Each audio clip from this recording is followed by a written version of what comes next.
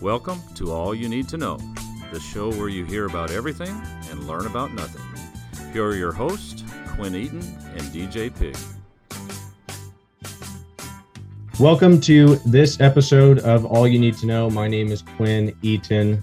I am DJ Pig. And with us today, we have two very special guests, Ed Marlowe from WKDZ and also sports director from WPSD Local 6, Jeff Bidwell. DJ, try not to move that. I know. I'm sorry. Let's not move that microphone. But thank you guys so much for taking some time and joining us to talk about this exciting news that is surrounding Murray State and especially the athletic programs around Murray State. But I just wanted to make sure for those people that are tuning in, Ed, if you want to introduce yourself, like I said, you're the news and sports reporter for the Sports Edge, as well as a new member of the WKDZ team, correct?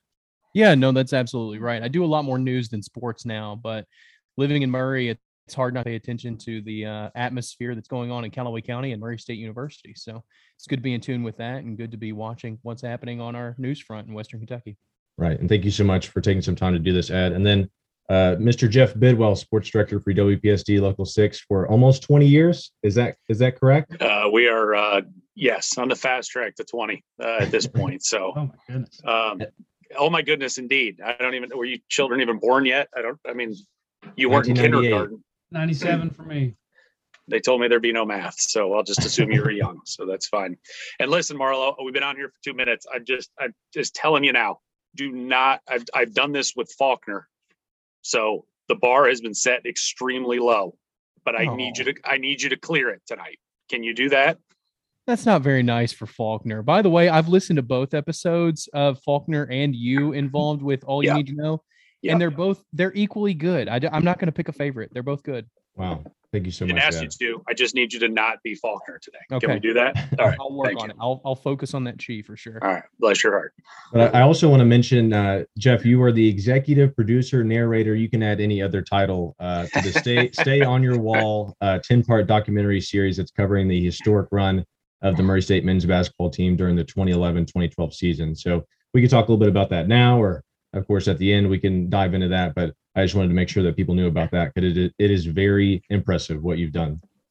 I appreciate it. It's when you are the one that's sort of solely in charge of putting the thing together, you can slap whatever title. I mean, I could have given myself czar if I wanted, but I figured that would be somehow frowned upon. But no, it's been it's been a year-long project, and still a lot of work to do on my end. But I was in the end, I just wanted people to enjoy it as much as I enjoyed putting it together. And at least after one night, the feedback was overwhelmingly positive. So I was very excited about that. Jeff, I had a slight question real quick, not to hijack the podcast, but in the last we're only 3 minutes in. Why not? Go for it. That's fine. In The Last Dance, we know that several of those episodes, some of those interviews were coming in the final episodes, especially John Stockton later on. Do you have a few last second moments that you've got to capture before those final episodes come out? There are a couple interview, I don't want to say holdouts, but people I'm still chasing down. So we will see. There's some slots for them in about episode 7 or 8. So we're hoping that we can somehow make everything work and squeeze them in. But for the most part, I think as the kids say, the hay is in the barn. So we're right now it's just in the just putting it all together and trying to get it ready for TV on Saturday night at 6:30. Well, I think we're all definitely looking forward to that. And we'll talk a little bit more about that at the end of the episode. But let's go ahead and get to the topic at hand. Murray State just recently decided to move from the Ohio Valley Conference to the Missouri Valley Conference. The Valley is what some people say. Is that what some people say, DJ? I think some people call it I've the never Valley. heard anybody say that. Okay. Well, I thought some people said that, but maybe they don't. First things first. They very much refer to themselves as the Thank Valley. you, Jeff. So, They are yes, they there are you go. the Valley, The much Valley. like the Ohio State. They are the Valley. Okay. Don't make me throw up in my mouth. That's great. Okay. Sorry. But first things first, Murray State, of course, was a founding member of the OVC back in 1948. So now in 2022, they're headed to the MVC along with longtime OVC rival Belmont. Why does this move make sense for the Murray State Racers? You know, I'm a huge proponent of the Ohio Valley Conference. I love everything that it stands for, but one of the big reasons that I think that it makes a lot of sense isn't just asset preservation, which was a number one subject during the Board of Regents meeting on Friday. But for me, I think it just makes a lot of sense because of the footprint. It makes a lot of sense. A lot of your alumni and a lot of your students come from the MVC footprint. And I know that there's a lot of overlap between the MVC and the OVC as far as states are concerned, where schools are located, geography, all kind of makes sense. But I think just from a footprint standpoint, I think it makes a lot of sense when you have more than 90% of your alumni base located in the MVC footprint and more than 70% of your student base, in the MVC footprint where you recruit. I think it just makes the most sense if you were going to make a move. And we know just from Friday's conversations that there were other conversations being held with other conferences. But the MVC made the most sense, and geography, I think, is a big reason why. I think everything you just said is valid and yet completely insignificant in the big picture. In that what you said is what I think what a lot has to be. It just sounds like a PR brochure as much as anything for the move. And the bottom line is why every school in America that has left a conference for a different conference, it is all about money. And that is it. That is number 1 through 50 on the list of reasons why you move. And then if you need to make up some other reasons to sort of validate it to people that aren't, that maybe to them, just sort of knowing your audience, that's fine. But the bottom line is the Ohio Valley Conference. And I've said it and I've meant it. And, it has been the conference that I professionally grew up on for the last 20 years. And I love it. And I love the people in it. And it's been great, but it is, I don't want to say it's dying on the vine because it's going to rebuild itself in another way. But the conference that we knew 5 years ago is dead. And the fact that, and it's not the teams that you lost in it gutted what was there. And for the Ohio Valley Conference, when you're playing FCS football, there is no ESPN bowl money. There's no ESPN football money. You're a basketball conference, no matter how much people want to fight about it. That's where you make your money, is you get teams into the NCAA tournament and you win games. And when you win games, that is, every game that is played in the tournament is worth $2-point-something million to your conference. And, we saw it 3 years ago when Murray and Belmont both got in and both won a game. That was a gigantic payday for the conference that they had never seen before. And then all the schools leave that had a chance, that could have been a viable second team. So now you're in a situation where if Murray stays, it is Murray, it's kind of Moorhead, and it's everybody else that has no true viability of being anything resembling even a mid-major power. And so you're now going to a situation where you are going to a league that is not only hopeful to get 2 teams in or more, they expect to get 2 teams in or more. And so in multiple sports. And look, the bottom line, basketball is the moneymaker. That's where, we can, the old rising tides lift all the ships and all the other sports. I mean, baseball's really good in the Missouri Valley. It's not that long ago when Wichita State was there. Wichita State was a national baseball power. And I mean, it goes on and on. Women's basketball is terrific too. Do you think you'd like to get a piece of that Loyola Final Four money from 4 years ago? Not to mention, I mean, within the last 10 years, they have sent 2 teams to the Final Four, where in the OVC, you're just praying to God that you can win 1 game. Mm-hmm. And how life-changing that is for the schools in the conference. And it's just, so it was an absolute, if Murray State's athletic program and their basketball program wanted to have any national relevance, they had to go. They had to go.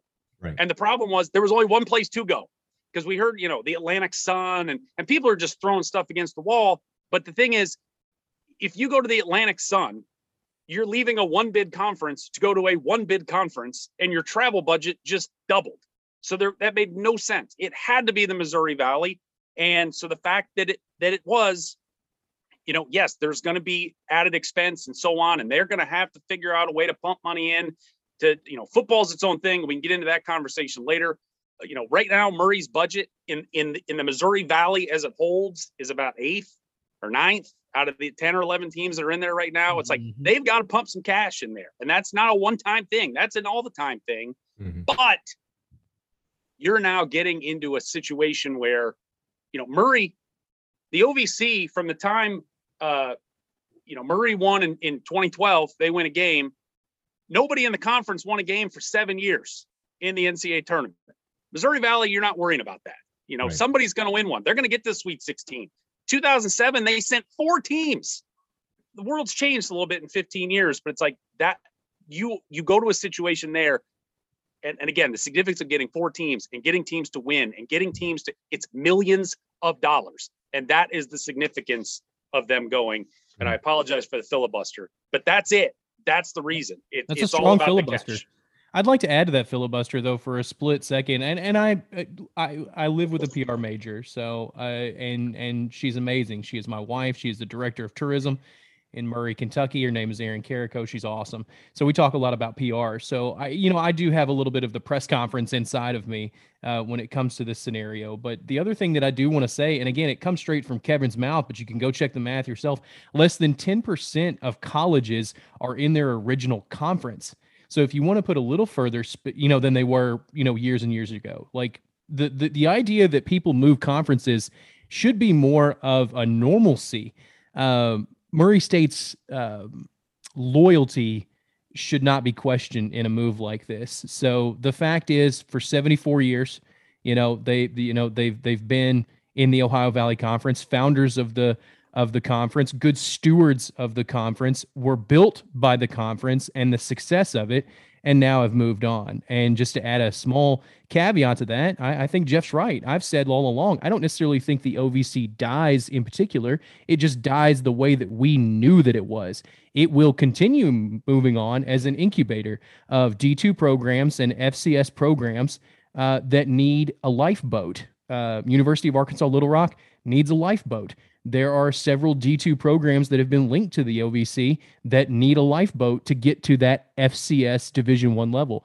So just to add on to that, though, I want to reiterate again, less than 10% of colleges today are in the same conference they started in all those years ago. So right. And I digress. Well, and it was interesting to hear, the rainbows and butterflies answer from Ed to start. And then Jeff came in with this is actually how it is. It's good cop, bad cop. Yeah, good cop, bad cop. It's a really good dynamic. There's no one that's going to sit up there and say, well, we've made this move for money. Like there's no press conference that any school president because there would be a portion of the audience that sounds distasteful to, but that's it. And then again, it's the trickle down of this isn't, you talk about footprints and this, that, and the other, that you are now have an opportunity to get an at-large bid to the tournament. And that's where, and again, that is where this was kind of, you could argue it's a bit of an upset that they got into this conference, because everything you read was all the conference presidents wanted big metropolitan areas because they want to be able to put their billboards in Dallas and in Kansas City to raise enrollment, because that's the other part of the money is you need students to come to your university. Right. Ja Morant helped people come to Murray State. We have seen, that is inarguable that, and you go back from, Butler the number of, when they went to 2 straight national championship games a decade ago, that their enrollment numbers, their admission numbers, application numbers went through the roof. It's like, people don't know about Murray State, but I was like, look, if Murray State plays for a Missouri Valley championship, that game is going to be played on CBS, not ESPN2, not some CBS that everyone in America can get. And it's going to be an audience, there will be eyeballs on them that have not been on them before. And so it's all connected in some way, but the bottom line, the thread that runs through all of it is just the almighty dollar. Yes. Asset preservation is what I just tried to text you, Quinn. It didn't come Gotcha. through very well on my phone, but it's asset preservation, and that's the PR way of saying money. Absolutely.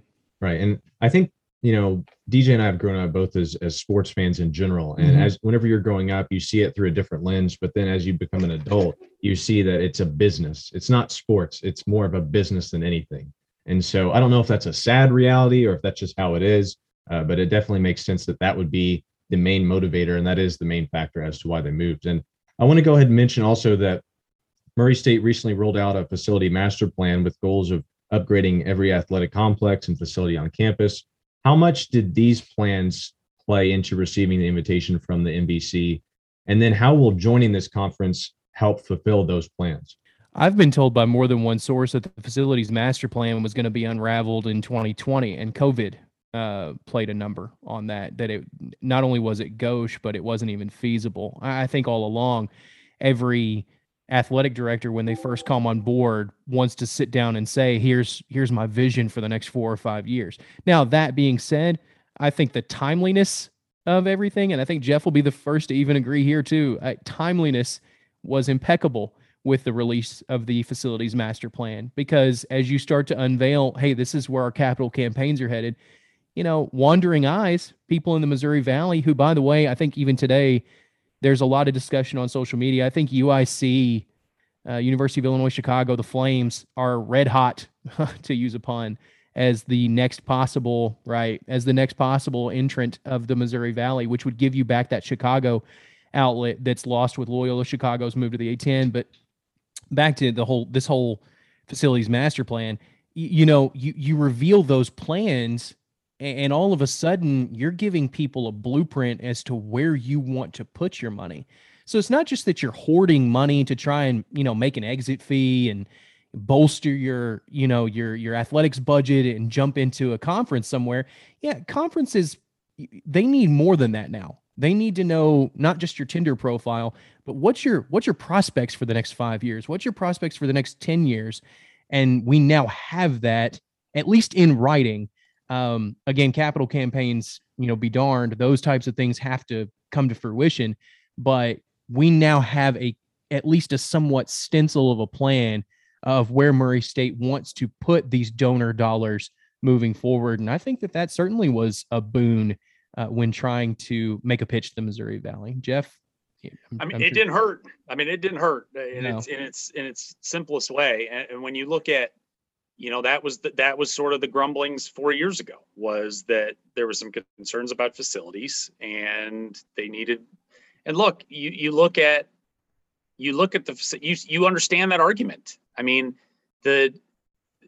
think there's sort of you sort of look at things through a relative prism at times, and you think, well, the CFSB Center, and it's sort of the Taj Mahal of the OVC, just maybe because of size and so on. But it's like, but that building's been there for 25 years now, and it hasn't had barely a freaking bucket of paint put on it in that amount of time. It's technically not complete. And so it needs, the football stadium, it probably needed a wrecking ball 30 years ago, and they have kind of chipped away. So yeah, the plan was good. I think in a lot of ways, to Ed's point, the plan is a plan right now. I don't know that there's necessarily even a minute fraction of the money that is needed to fulfill all of those plans, but there is a plan, and that's important. And again, this move, it kind of all starts rolling into one, and how, without knowing, I think it's you hope enrollment gets boosted. Hey, we got some more money coming in. Hey, you get more, the Missouri Valley's television deal, is it better than the Ohio Valley's deal? Hey, you got some more money coming in. Hey, you send more teams to the tournament. Hey, we got more money coming in. And now you can start, you can parlay it into itself where it starts paying itself off that way. You're going to go sell a whole hell of a lot of t-shirts and, hats and sweatshirts and all that stuff too. That it's like, those are the little things that, will help fill the bank account as well. Yeah. Mhm. And as a Murray State athlete right now, I remember seeing these plans and not being negative, but I thought that this is off in the distance. But it does seem like the joining the NBC could possibly expedite this process, just because if there is an influx of money, that's what the plan is. And the plans are in fruition and in place. And so it's going to be something that can happen a little bit faster. But I know, Ed, you wanted to add something there. Well, I was just going to say, I think if I were to pick a few things right now, and I'll make this really short because I know there's a lot of points you want to attack, both, all you guys, but I would say right now, start with some of the really, really small details, but that are going to completely change the complexion of your program. For baseball and softball, get bathrooms near Reagan Field and Racer Field. For soccer, put lights on that field so that you can host night games and perhaps the first round of the NCAA tournament. Maybe even put some bleachers on. And I know that these are all part of the master plan, but I would attack some of the smaller things in each of these arenas, each of these programs. So that way you're showing not only your commitment, but you're going to immediately give a facelift to some of these programs. I was trying to say there, bleachers at Cutchin Field for soccer. I love the Hill. The Hill is a wonderful place for us to go and view games. Nice, breezy, warm afternoon. But there's a few people that need some seats. Get some seats. Right. Now all of a sudden you can host a game. And these are just the side sports. I haven't even touched on the fact that, if the CFSB Center were to get a little bit of a facelift, well, all of a sudden it becomes a premier location in the Missouri Valley. So, does that mean box seats? Does that mean some sort of a mezzanine that exists for the basketball arena? I don't know, but start with some of the smaller facets. Maybe put in a smaller food court that's more accessible at the football stadium. Start with some of those smaller projects, and all of a sudden the rest of it will fall into place. But I mean, I'm not an AD, but that would be my best. That would be my best guess at the first couple of years, on this move to the Missouri Valley. I think just from looking through the basketball prism, and I was thinking about this today, that, I think this has an opportunity to really bolster fan excitement about when that schedule comes out, because I think there is a level of boredom is probably the best word you can use. When you just look and you're like, here comes Eastern Illinois, here comes SEMO, here comes Martin, here comes all these, 10-win teams, 8-win team, just that, even if for nothing else, and even if they're bad, they're just new.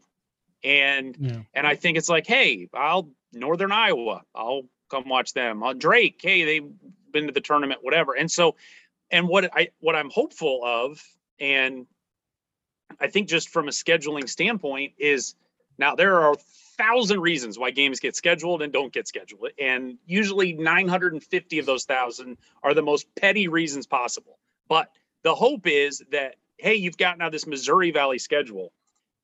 You would hope that there will still be now non-conference games with Austin Peay, with Eastern Kentucky, with Moorhead, with Bellarmine, with Middle Tennessee.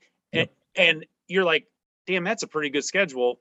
And maybe we can, God bless them, can we get rid of Campbellsville, and can we get rid of Bethel, and can we get rid of these games that, I've heard people complaining about, attendance is bad this year. And it's like, look, tickets aren't cheap to anything. And I'm like, why what is my interest level? And you talked about it earlier about the sports as a business.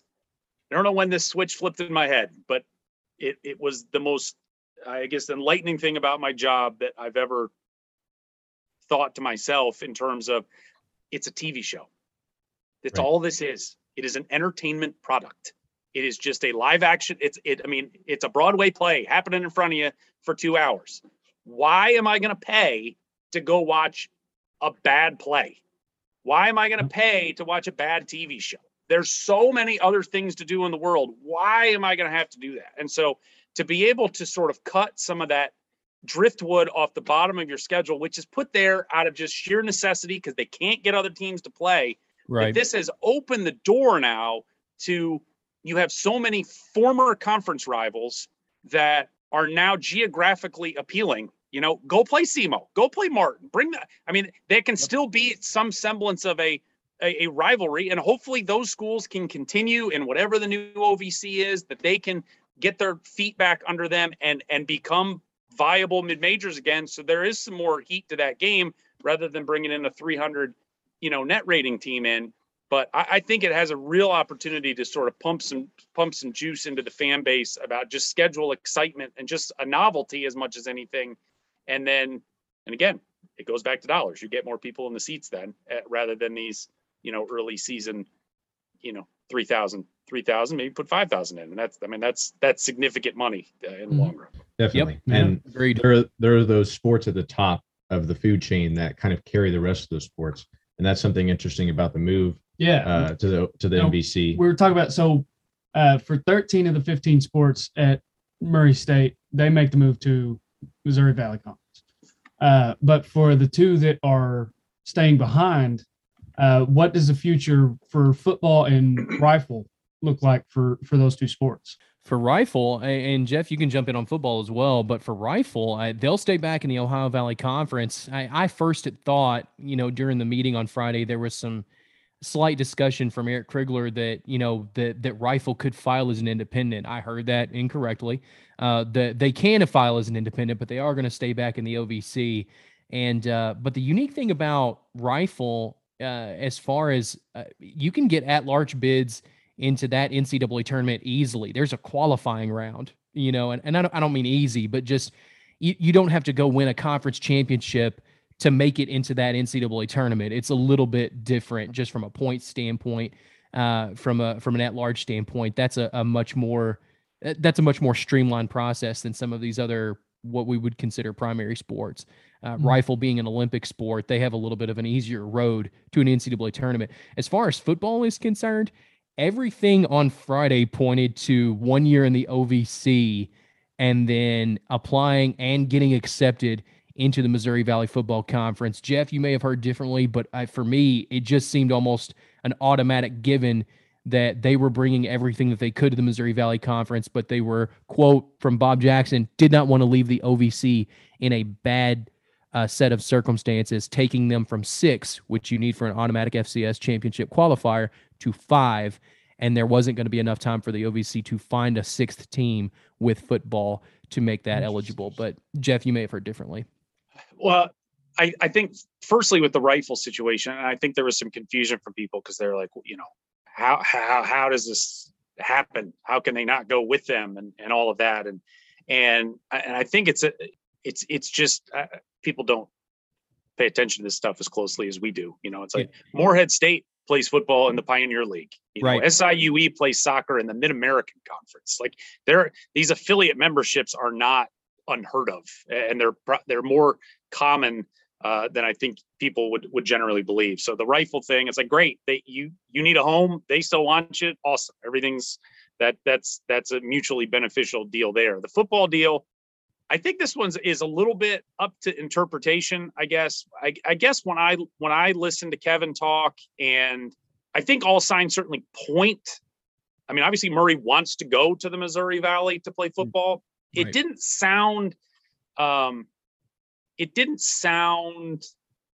like this was just getting rubber stamped. I mean, I think there's, and again, this just may be my perception of what I heard, but I mean, obviously, the Missouri Valley Football Conference is a hybrid of the Missouri Valley Conference and then the Summit Conference. So you have, I think you can rightfully assume you have presidential approval from the Missouri Valley Conference presidents, but the Summit Conferences, which is ultimately the Dakotas, are they, and the Horizon League, because Youngstown State as well. It's like, so what are their thoughts on bringing Murray in? That is the I would assume that is what will happen. Now, that is swimming in deep waters. That is swimming in deep waters for that football program. And I think what you have is a situation where yes, the OVC, I think it's fine. It's what it does, as I told somebody, I was like, this is kind of a 3-pronged deal where, it gives the OVC time to try to, it doesn't eliminate the 6-team AQ deal for this year. It gives the OVC time to find someone else. And it also buys Murray some time that if they don't get into the Missouri Valley Football Conference, it buys them time to go find a new home wherever that may be. So The ASUN. but that's a nightmare, man. And I don't, and people said the ASUN, and I'm like, but I feel like the ASUN, the teams that went to the ASUN have intentions of moving up to play in the FBS. They do. And Murray State is not going to the FBS in any lifetime. No, And I agree there.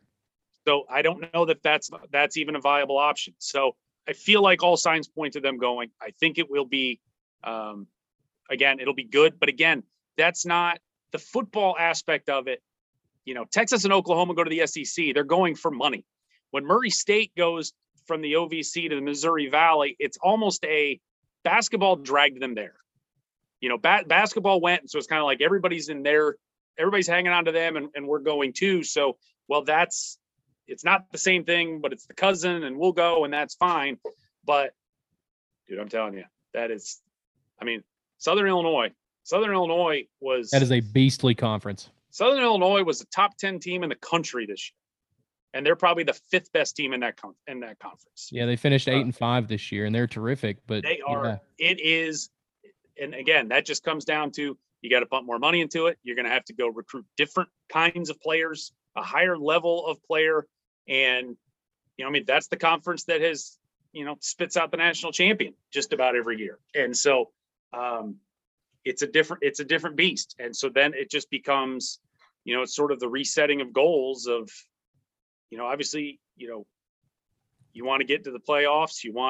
It's like you have to recalibrate a lot of stuff and almost start over to rebuild, not even to rebuild, just to build to get yourself. It's almost like, all right, we got to get ourselves competitive in this league. And if we can just get ourselves competitive in this league, we're going to be good enough to get into the playoffs, because we can play in this league. We can play anywhere in the country. But it's a different animal altogether than, the basketball program's transition will be relatively seamless outside of more money dumped into the program. They're going to fly a lot more. They're going to have some different perks, I think, from a coaching standpoint, just in terms of maybe some more toys that make them, equal to the folks in their conference. But football is not going to be seamless at all. That is going to be that's a definite work in progress to get them up to where they need to be able to be competitive in that league. Yeah, just for reference there, speaking of spitting out champions, North Dakota State has won 9 of the last 11 championships in FCS football. 9. Wow. They have, and they just beat Montana State 38-10 earlier this week. So, and that's just conference football. That's just what they do. And you look at, they went 14-1 this year, and I believe their one loss was against another MVFC opponent in South Dakota State, the Jackrabbits. So that's how good that conference is. Neil Bradley and I were talking about this, Voice of the Racers. We're talking about this earlier this week, just how good that conference is, that Western Illinois finished with 2 conference wins, and they were the worst team in the league. And by worst, I mean they took several teams to the wire in that conference and still couldn't manage to finish with a winning record. So, that's how good that football conference is. I mean, it's not out of the question that they have 7 or 8 teams ranked in the top 25 at any given time, and they have 4 in the top 10. I mean, it's legit. And that's where the OVC could have in years past when you would have Jacksonville State or that's pretty much it. When you'd have Jacksonville State, that could be that one team that you'd be like, oh, they're in the top 10, and that's fine. They have 4. I mean, that's the gauntlet that you kind of have to run on a consistent basis. So I know Dean's up for it, and he's up for the challenge, and he's all, but at the same time, it's like, I need some bullets for the gun. I mean, that's the walking cliche. It just, you're taking the knife to the gunfight right now. Yeah. They need some bazookas, and he's got to go find them. And that's, I know recruiting has been they try to recruit closer to home, and they want to be able to keep the homegrown talent in, and that's fine and well. But the last couple of years have been down around here, high school wise. We're not sending kids to the SEC and much lately. They need to go find those kids, and that's just going to be, talk about footprints. That recruiting footprint is going to have to expand considerably, where they can go they can go find some dudes because they're going to need some dudes. One extremely quick caveat to that I'd like to add. I think if the Missouri Valley Football Conference does bring in Murray State football, says, hey, listen, into 2022, we appreciate it. Your diligence. Thank you. We're going to invite you. I think that immediately improves the recruiting footprint for Murray State just by sheer default, because it is the top conference. If you tell a kid right now, hey, listen, it's going to be some tough sledding for a couple of years, but you're going to come play the best of the best of the best of the FCS, where, this conference regularly puts guys in the NFL,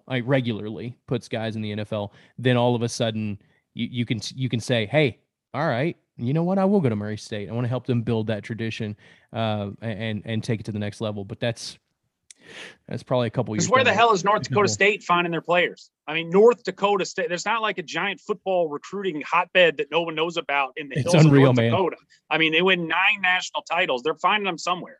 Yep. So it's like, that is just, they made a commitment and they go find those guys. And that's just the commitment that has to be made. And really, it's like, I think that from a similar recruiting area geographically and budget wise and all of it, I think you just have to look to Carbondale. And you're just like, all right, what is SIU doing? How have they done it? Where are they getting their guys? What's Missouri State doing? That's a comparable. Carbondale and Murray are, as close, I think, from a market size that you can kind of pull. But it's like, all right, they've figured out where they are. They can be a top 10, top 15 team. What is the secret to their sauce? And let's sort of copy that as best as possible. I think there's going to be a definite transition period. Basketball will have the easiest transition, I think, into the MVC, but you have to think that all the other sports are going to have just simply an adjustment period because the schedule gets harder. Jeff, you mentioned that earlier. Like you don't have any throwaway games. You don't have any cupcake games. All of these games are going to be competitive. Your schedule is going to be different and it's going to be more difficult. But we mentioned it time and time again. The football and the basketball program are the moneymakers for Murray State. And that's where most of the budget goes, is to those two sports. And with a move into the MVC, we could maybe do some reckless speculation. There are other sports that are sponsored in the MVC that aren't in the OVC. And Ed, I know you've mentioned this a couple of times I've seen on Twitter. Could Murray State add sports? Is that a possibility? Could they add wrestling? And I know there's a lot of stuff that comes down to Title IX. If they add men's soccer or men's tennis, they're going to have to add beach volleyball, like Ed mentioned. But is that something that you could see happening? Is, okay, now that we're in a bigger conference, now that we're in a conference that has more money, can we start to expand our sports? I think that's probably more of just like me being like the hopeful, always positive, always upbeat, always, well, let's just make the most of this. I think realistically, probably not right out of the gate. You've got to attack the facilities master plan first. And you've got so many other different priorities that I think probably early on, I'd say within the first 5 to 10 years of your existence in the Missouri Valley, you're probably just, I don't want to call it treading water, but at least just trying to say, you know what, we belong in the deeper end of the pool here in some of these different sports. Now, that being said, I think there is a clear opportunity for men's tennis to return. I think there's a clear opportunity for men's soccer to exist, for beach volleyball to exist. And you can balance out the Title IX just through scholarship dollars. It isn't necessarily even total scholarships. It's just the amount of money you're contributing to both men's and women's athletics. I think there's certainly I would aim small, miss small. I would start with some smaller teams like beach volleyball and men's soccer and see if those work. But again, probably not within the first 5 to 10 years. And I know that and who knows, maybe 10 years from now, we can look back on this awesome, Sunday night podcast with Jeff Bidwell and you two cool dudes and say, well, we nailed it. We got it right. And this is what they brought on. But I would say probably not in the early threshold. But just the hopefulness of me, though, would think, yeah, I'd love to see men's soccer. Just selfishly, I think it's really good in Southern Illinois, Southern Indiana, Western Kentucky is a lot of homegrown talent here. Start there. And then with beach volleyball, it's been iterated to me more than once that you can dual scholarship a lot of your volleyball players that already exist within your team and your school, keep them in shape by playing beach volleyball. They may not want to, which might lead to other opportunities for new athletes to keep that Title IX balance. But I would have to think, I could be wrong, but I would think that there are probably 2 or 3 each year that you recruit that are like, yeah, I'd play beach volleyball and I'd play hardwood volleyball in the indoor. So I don't know. I could be totally wrong. I've been wrong a lot in the past, and I'll be wrong a lot in the future. But if I'm looking at a 5 to 10 window, I'm attacking men's soccer and beach volleyball, and I would start there.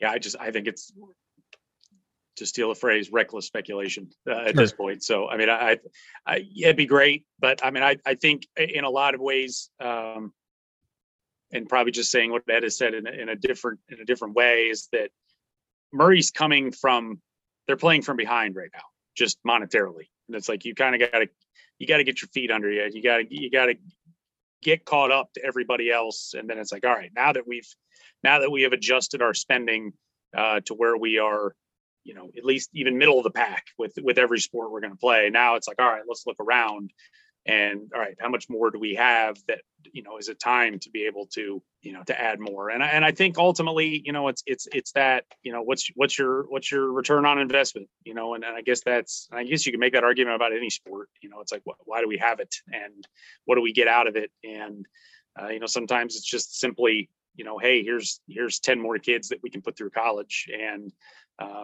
there is value in that. But from the non-revenue standpoint, you just kind of have to figure out what your long game is with it. But for now, I think it's just, they've got to be good stewards of their money, which I know they will be, but it's just we got to get caught up to everybody else in everything else, and not be in the front of the pack. I mean, I don't expect Murray is not going to be the most spending team in the Missouri Valley, but you've at least got to be in the middle of the pack. You've got to be in that upper third, even just a third of the way from the top. It would be better. And I see them. I don't see Murray trying to go on the cheap here and like, hey, we'll just figure it out, being the 8th or 9th biggest budget in the conference. They'll get into that 4th or 5th range, and somebody's always going to outspend you, and that's fine. But the significance between I was looking just yesterday. I mean, there's a lot of school. I mean, Murray spends, don't quote me, I swear it was like somewhere in like the 1.8 million range for basketball. Well, there's a lot of teams in the Valley that are like 2.6, 2.8, 2.9. It's like, that's not, in the big picture of the world, it's not a lot of money. But I bet if you wrote a check to Matt McMahon for $1 million and you're like, buddy, go nuts, he could find some ways to do to do stuff with that.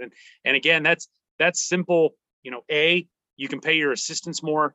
Yep. So maybe you can keep them.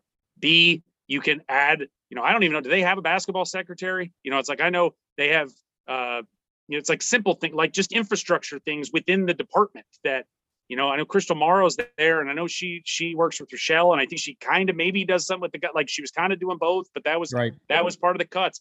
They can spend money and buy games. And this isn't buy Alabama A&M, but you're like, you know what?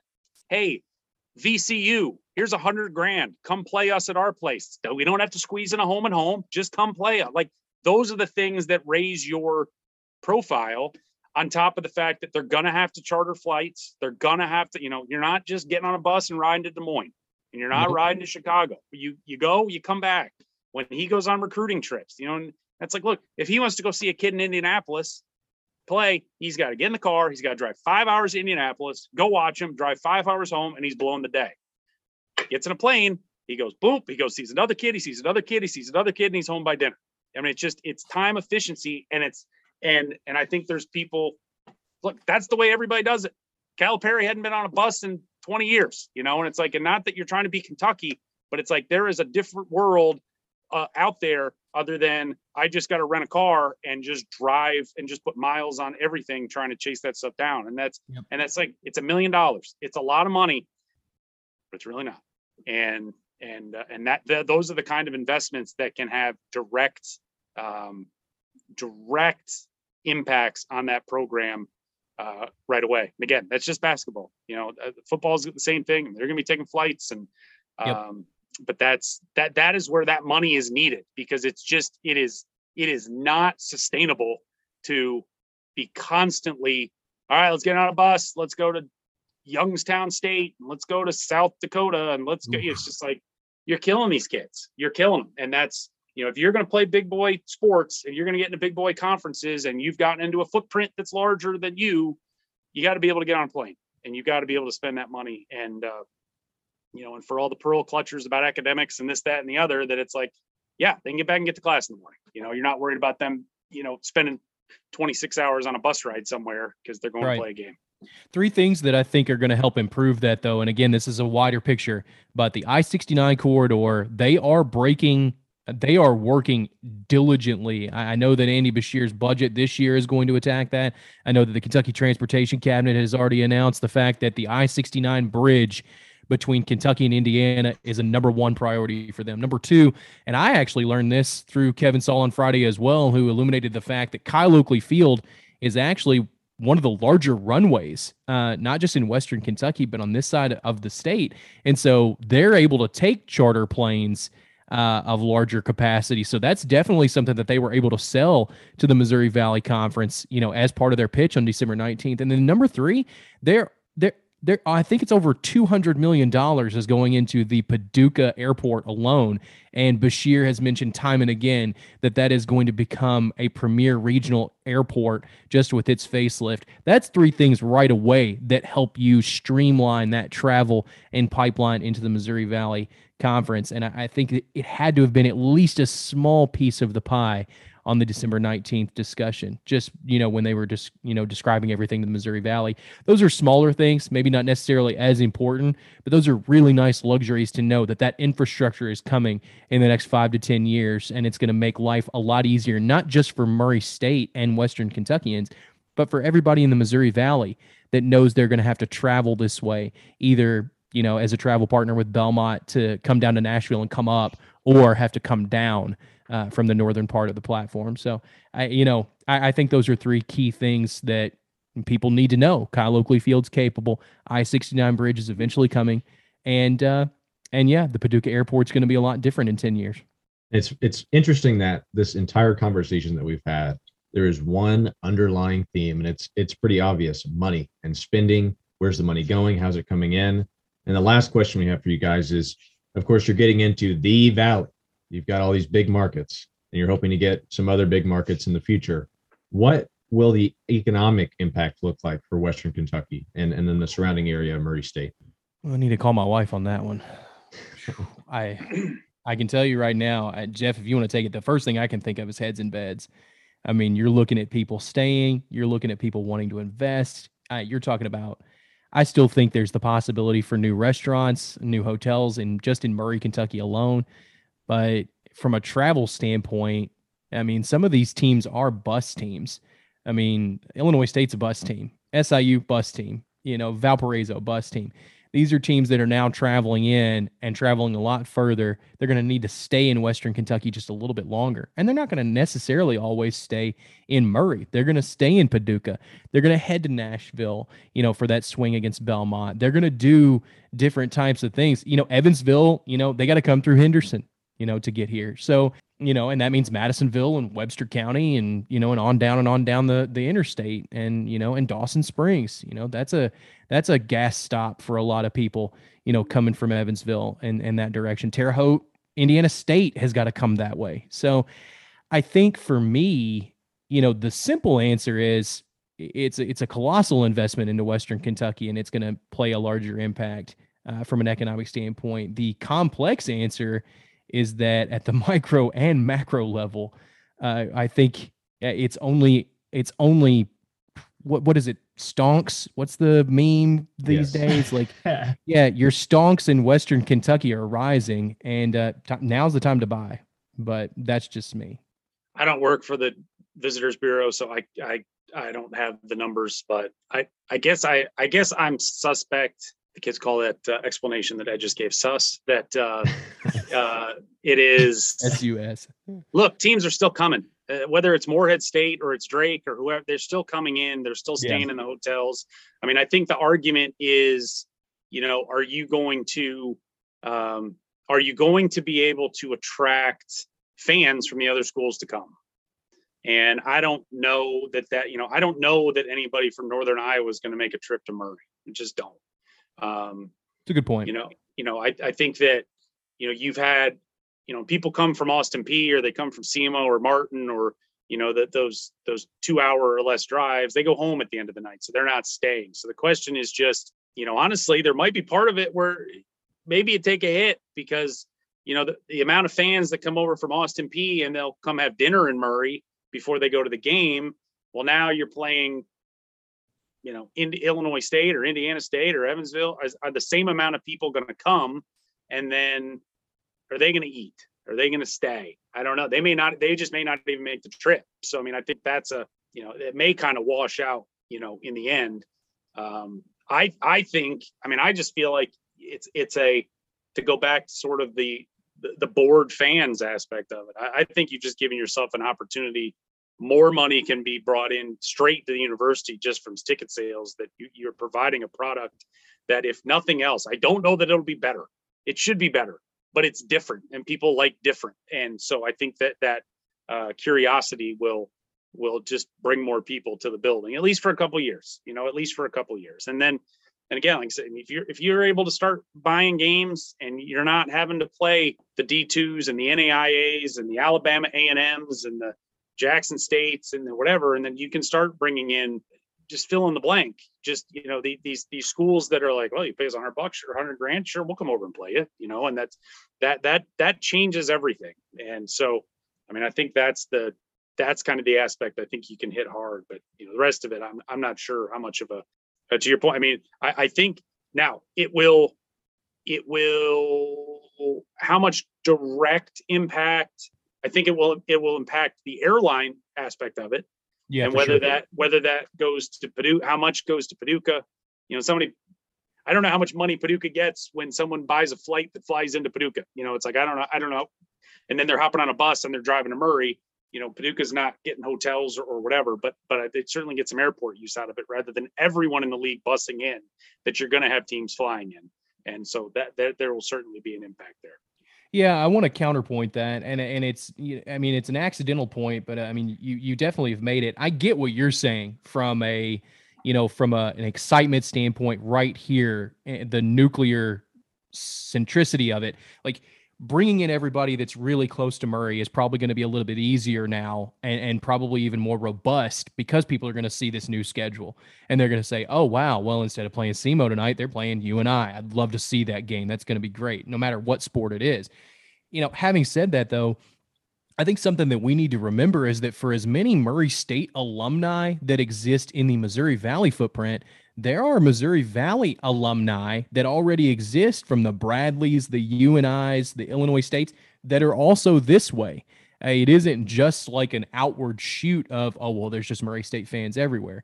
Because, there is, don't get me wrong, but there are UNI graduates that are in Western Kentucky. There are Bradley graduates that are in Southern Illinois that are going to make that drive. There are SIU graduates. I'm sort of in the middle here because I cover both programs here. Yeah, you're right. That will be the rivalry, I think, down here again. Belmont will always have a special thing, but I was like, SIU and Murray haven't really been. Oh, that hates back. But they've never been great necessarily at the same time. And Murray, SIU had that run from 2002 to 2007 where they went to the tournament every year. They went to the Sweet 16 twice, and Murray was like, yeah, they got to the tournament a couple times with Cronin, and it was like they weren't great. And if you can get both those suckers humming at the same time, yes, I think that's got an opportunity to become one of the rivalries in this. There's a lot of people that go to SIU that are in these parts, that live in Metropolis and in places like that will like, oh God, we'll go to Murray and go watch that. And so I think that one's got a chance to have some juice to it, that people in this area that like, I'm an SIU guy, but I haven't been to a Murray game forever because I don't care about them, but now I'm going to go. And so that I think has a chance to be big. One other point that I want to add to that too, and again, I am being fed a teleprompter here from my lovely wife, the director of tourism, but it's a great point. What's her name again? Erin Carrico. Okay, great. Plugging the names here. She makes a great point, and I think it really adds some value here. But I want to say this. She said, we have teams traveling with their family coming to our area who have never been here before. While staying overnight, that ensures additional meals. The fans will come, give that a few seasons, but small town convenience will play to our favor for new visitors. One basketball team, men's and women's, takes up half of a hotel in Murray. Not to mention any family that travels wherever the team goes. A football team takes up one entire hotel.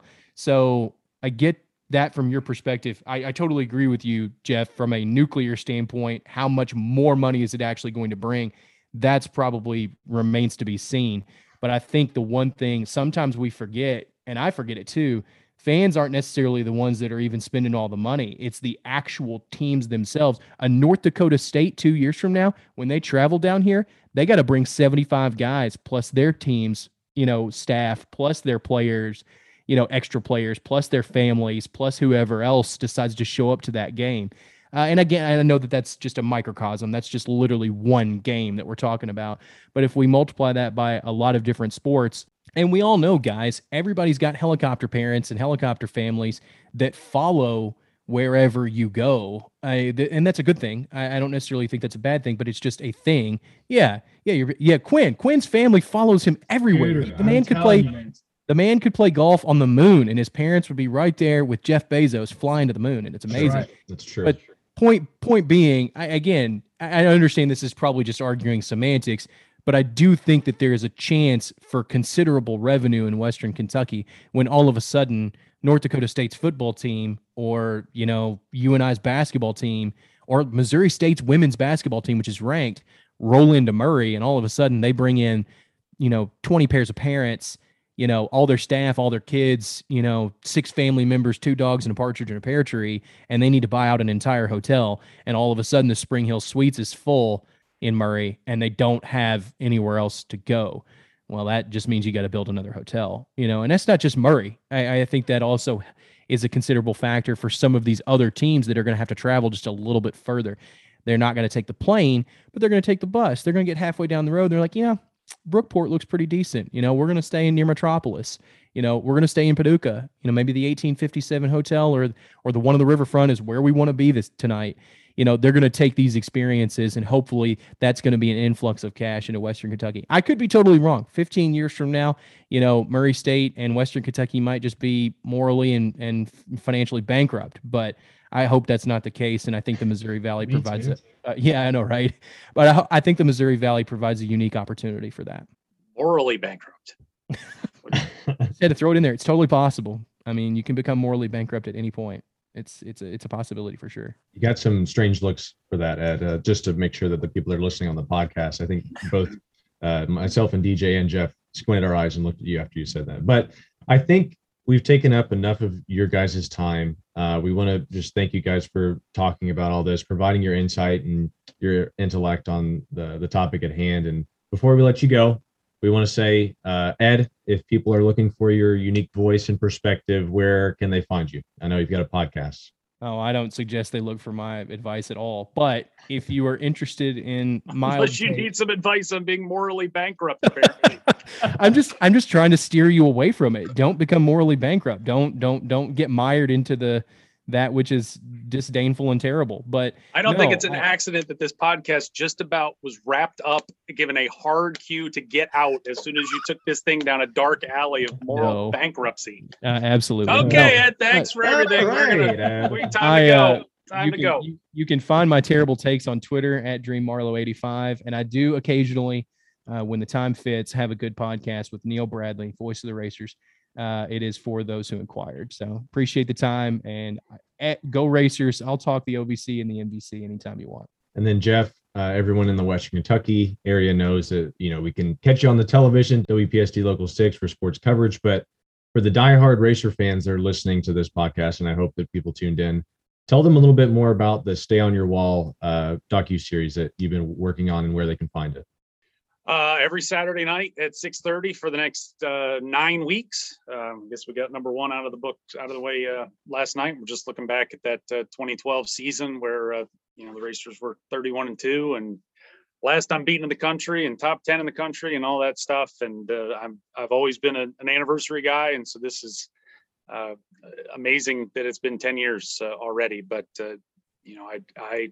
I traveled all across America's fruited plain, tracking folks down, and talked to more than 50 people, and it was a great experience to relive all of it. And I'm just, like I said at the beginning, I'm just hoping to I guess rekindle some fun memories for people that because that was not a that was not a Murray State experience. That was really a West Kentucky experience. And that's what made it so great that, it was always, I always said, we drive down to Murray State games and we'd be coming down 641 and it was just us driving down because everybody that was going to the game was already in Murray. And that year, there was always just a constant run of traffic going from Paducah down to 640 down to Murray. And that was, that's how you fill up that building. And so it was a hell of a year. And I've learned stuff. So that's, my sort of mission with this, as I said to Ed last night, was I'm not trying to appeal to Ed because Ed's in and people like him are in. I'm trying to get Ed's wife to be in and that's metaphorically speaking because she's not going to watch it. So I'm going to make her watch it. No, that's fine. Listen, she already side eyes me enough as it is when I see her. I don't need another reason for her to throw daggers. So I'm hoping that in the sort of the storytelling process that it's not necessarily for sports people. Sports people will obviously get it, but I'm trying to provide enough other sidebars and the documentary is not, hey, they played this game and they won, and they played this game and they won. It's kind of everything around it, and the games just kind of provide a drumbeat to kind of get from A to B to C. But it's about all the other stuff. So that's the mission. We'll see if we can land the plane before we're all done. But 6:30 every Saturday night. 10 weeks. Again, yesterday was January 8th was the first one. I think it ends the Saturday before Selection Sunday, I believe, is the last episode. So, awesome. And that's that. Well, I caught the first episode. For those people that are listening, you do not want to miss it. Make sure you catch up on the Stay on Your Wall docuseries. And then, Jeff, I just want to make myself available because as a fan, I was at the first game that they lost that season. I think I had a poster that said 27-0. I'm not sure how many games they won in a row, but here comes Ed saying about that's the night he got engaged and he ruined everything. So if you've got a drink, take it now because this is the time. So poster that jinxed the run. Quinn, you were at the game? Yes, with a couple Jeff's right. posters. I'm totally gonna do this. All right, I'm gonna do it because actually, my wife's second in command was at the game too, as a up and coming high schooler at St. Mary, and it makes me feel old. But your wife was an up and coming high schooler. No. My wife was still the director of tourism, and I had not met her at the time. But that's well played. Just need to clarify. Well played, Jeff. Woo! Talk about moral bankruptcy. Speaking of moral bankruptcy, correct. We played that one well. No, I will leave you with this. It was a big to-do, and it was at the first media timeout. I got down on one knee and proposed to a lady friend of the time, and it did not work out. 6 months later, we were apart, but it happened. I should have known then. I've always made that joke. I should have known then that when the Racers lost that night, that my life was in that relationship was doomed. But here we are. It's a fun joke. 10 years later, it's great. But in the moment, it was not so great. And it's absolutely. I've had a lot of people even since then come up to me and they're like, "Man, did you get engaged that game?" And I'm like, "Yeah." And they're like, "How'd that go?" Not so great. Much like that game in the final. Yeah, about the last 4 minutes of that game, Racers really just got too tight offensively. And I know we're going to learn a lot about that game in Jeff's show. I'm really looking forward to it. You are a walking, talking after school special. I know. It's if it makes you feel any better, Jeff, it's not intentional. I don't do this on purpose. So bless you. Well, make sure to tune in to Stay on Your Wall to see if Ed's failed proposal makes the cut. We'll see if in what episode that will make it. But thank you guys so much for taking the time to do this. Let me see. That's episode. Where did it go? Oh, that's episode 6. So episode 6. Wow. Yeah, that was the former fiance. She's the one that we're trying to track down for the. That's one of the interviews. One. Yeah. So. All right. We've got a good lead on it. We got a good lead. So my pleasure.